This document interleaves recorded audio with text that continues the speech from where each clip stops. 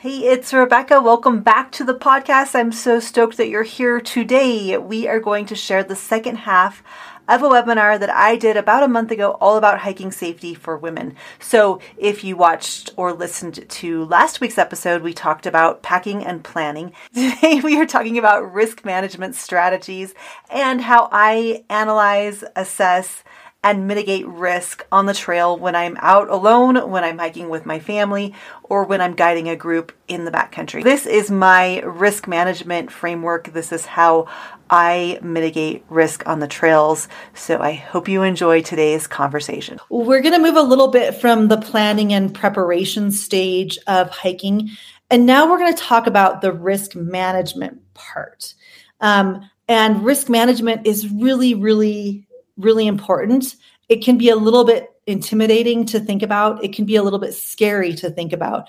But once again, this isn't a safe space and everyone here is supportive of each other. And so let's talk about it.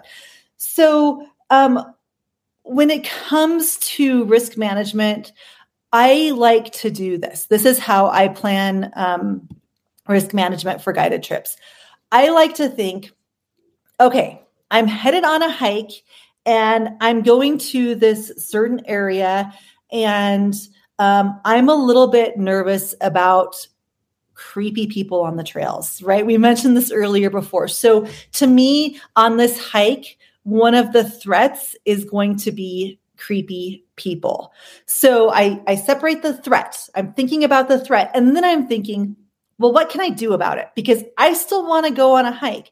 So in my mind, I think, what can I do to reduce that risk, to mitigate that threat? What can I do so that I can be safe and so that I can feel safe?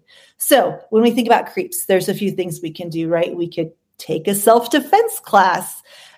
We could carry pepper spray or mace. We can hike on busy, well-used trails. We could trust our gut and practice honing our intuition and trusting our gut, because our gut is always going to tell us when something's wrong. We could also hike during the daylight and maybe not go out early in the morning or late at night. We could bring a dog. Somebody mentioned dogs here, right? We could bring a dog. And if we don't have a dog, we could borrow a dog from a friend. I'm sure we all have friends who have dogs that would love for us to take their dog on a walk, right? We could bring a friend. We don't have to hike alone. Maybe we bring a friend. Maybe we hike with a group so we feel comfortable and safe with those numbers. And we can leave if things just start to get weird out there. I was on a hike. Remember earlier when I said that I hiked every day for 100 days with my kids? I was on a hike, on one of those hikes. I don't remember what day it was, but we were out on an old Forest Service road, and the road was supposed to be closed to motor vehicles. And I had a baby and a toddler, and this day I was pushing my toddler in the jogging stroller, and then I had my baby on with a soft carrier, because I also tried to time hikes during nap times. So my kids were asleep and I'm hiking down this Forest Service road, just a really nice, gentle hike through the trees. It was gorgeous outside. And all of a sudden we're hiking along, and all of a sudden this guy in a pickup truck that was like all rusted out with the windows down and a big slobbery dog, he just drove really slowly past us. And I kind of like the hair stood up on my neck. I knew something, like it didn't feel right to me. And I kind of was like, okay, assess my situation. I was a little nervous, a little scared. And then a few minutes later, he turned his truck around and he came back down the road. And I was like, I am not feeling comfortable and safe right now. My gut said, Rebecca, you need to get the hell out of there. And so we were probably a mile or mile and a half from the trailhead, but I just picked up the pace and we just boogied on out of there, because something in my gut was telling me that guy was up to no good. He was checking me out. He was trying to figure out what I was doing. I just didn't feel right. And I didn't want to stick around and wait until things went south and bad. So I think a lot of times sometimes I feel like I have something to prove in the outdoors. Like I have to get to the top of this mountain. I have to do this. I have to do that. And as I've gotten older and more mature in my thinking, I've realized I have nothing to prove. I have nothing to prove in the outdoors. I have nothing to prove as a small business owner. And so because I have nothing to prove, it's okay for me to turn back when my intuition is saying, hey, Rebecca, you should turn back. So I want to just go through, I want to spend a few more minutes going through these, this risk assessment process with you. So I'm going to mention a few more threats here, things that we all could potentially encounter in the backcountry. And then I want to just pop in the comments and let me know, like, what would you do about it? What would you do if this were to happen or you were to experience this? Okay, so let's talk about another potential threat and getting lost. Several of you have mentioned in the chat that you're a little bit nervous, a little bit scared about getting lost. So if we're concerned about getting lost, what are a few things that we could potentially do so that that is no longer a threat, so that that is no longer a risk?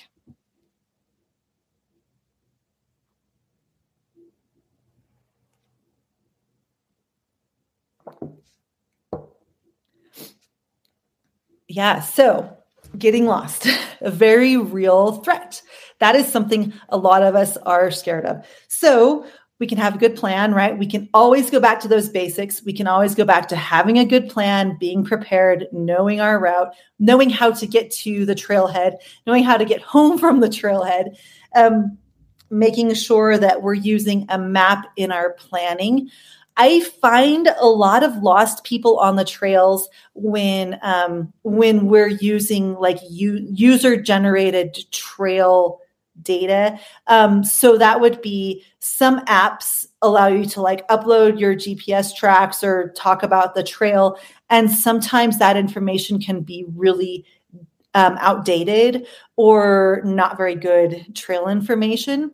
And so when we rely on that as a source of the information for our route planning, we might get lost or just not know the route and become really uncomfortable in the backcountry. So using a real map, a real topographic map to plan our routes can really help so that we don't get lost, so that we know the area. And if you want to learn how to read a map, use a compass, use a GPS, we're going to launch our backcountry navigation course and talk about all those things later on in the summer. I'll mention that later. So using a up-to-date topographic map to plan our routes can really help with that. The other thing we can do is tell someone our route, right? We talked earlier about this, making sure that somebody knows our plan. So let's go to the comments and see what everybody's been saying. Yep, map and compass. Yep, discussion about dogs. Yeah, right. Yeah. Off-leash dogs can be a little bit scary. That's kind of why I carry pepper spray when I go on walks for dogs.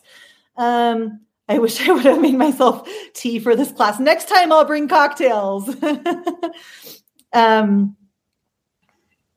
Yeah. Yeah. Yeah. All of these things, right? All great responses. So let's move on to chat some more here. One other thing that I think we should all be a little aware of is bad weather, and not bad weather, because I don't really think there's such a thing as bad weather, but weather that might not be safe when it comes to hiking, camping, backpacking, adventure, all those things, right? So here in the Rocky Mountains in the summertime, we tend to get really intense lightning at high altitudes above tree line, in the summer afternoons, right? So lightning is a real threat. And if you've ever been on a guided backpacking trip with me, you know that I've been like, we cannot be, we have to get off the summit before the afternoon storm rolls in.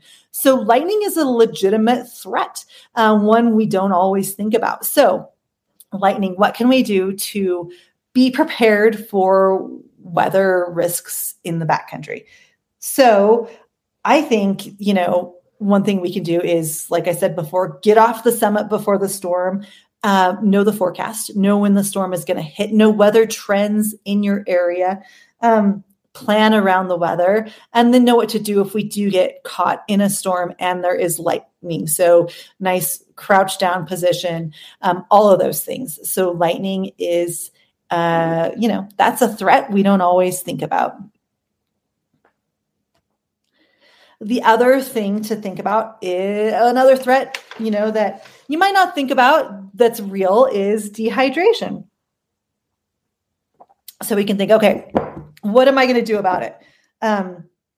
So do I have a water filter? Do I have enough water? Do I have some backup water in my car?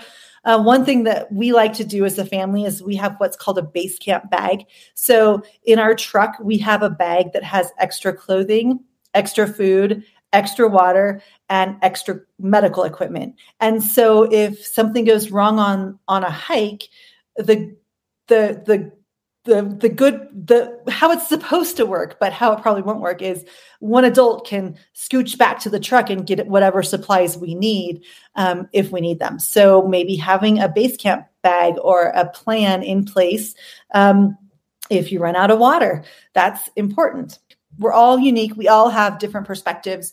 And there's three things that I want to talk about before we finish up here. So the first of all is, what do you do when you're scared? What do you do when you're hiking, when you're camping, backpacking, whatever, and all of a sudden you just feel scared? I think it's really important to feel fear. I think fear protects us. Fear keeps us from making poor decisions sometimes. And I'm not a fan of false bravado. If you're scared, it's okay. It's okay. You don't have to pretend to not be scared. And what I do when I'm scared, and this comes back to, I was in the Army, deployed to Iraq, been a guide, like all of these things, all these times when I've been in situations where I've been very scared, the first thing that I always do is stop, assess my situation, see what's going on, take a deep breath.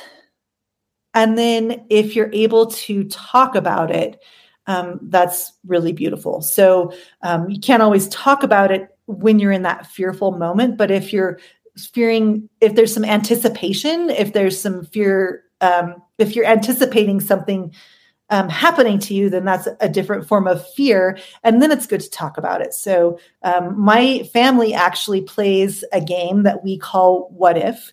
And we've been playing this game with our kids ever since they were toddlers. And so the game goes like, what if, I'll just give you a scenario. What if I'm hiking alone with both of you kids and I fall and I hit my head on a rock and I pass out and I'm unconscious laying on the ground?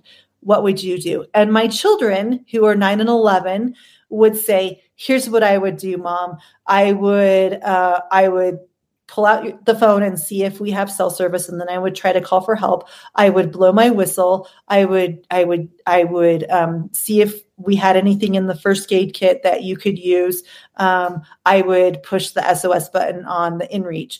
And so by playing this game, What If, it takes it so a really scary situation might not be as scary because we've already rehearsed worst case scenario as a family by playing the game What If.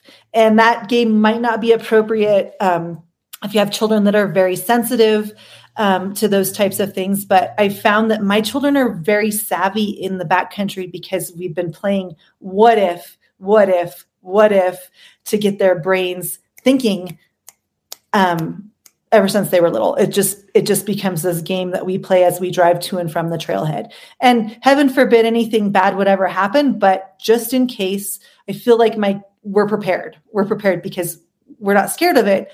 We just plan for it. The other thing is our mindset. And I don't know about you, but I have noticed that sometimes if I think something bad is going to happen, something bad happens.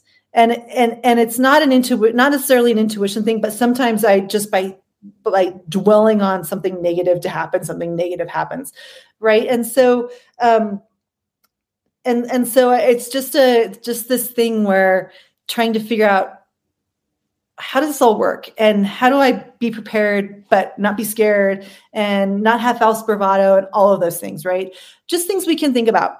And then the other thing I want to mention before we conclude and wrap up tonight is negative people. And sometimes as women, we encounter people in our lives who say things to us like,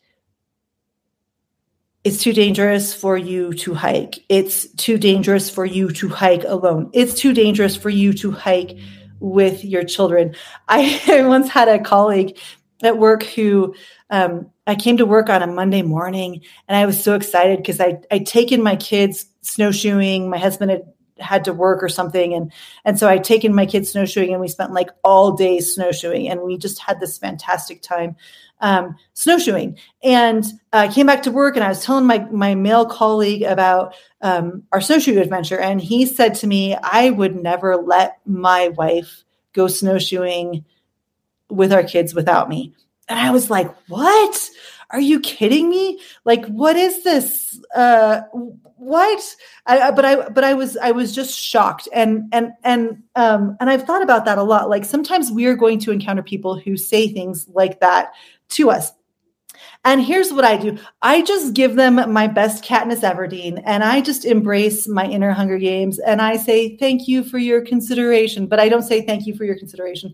I just say, thank you for your concern. And then I end the conversation and I do whatever I want because I'm an adult woman and I can make adult decisions for myself. End of story. Hey, I hope you got something out of today's replay of the webinar. I hope you learned something. If you did, hit me up on social media. Tell me what you learned. And if you have more ideas of things you would like me to talk about in the future, I am all ears. So send an email on over to hikelikeawoman@gmail.com. Thank you, thank you, thank you. If you want to learn more about Hike Like a Woman, you can find us at hikelikeawoman.com. Thanks so much, and I will be back next Friday. Cheers.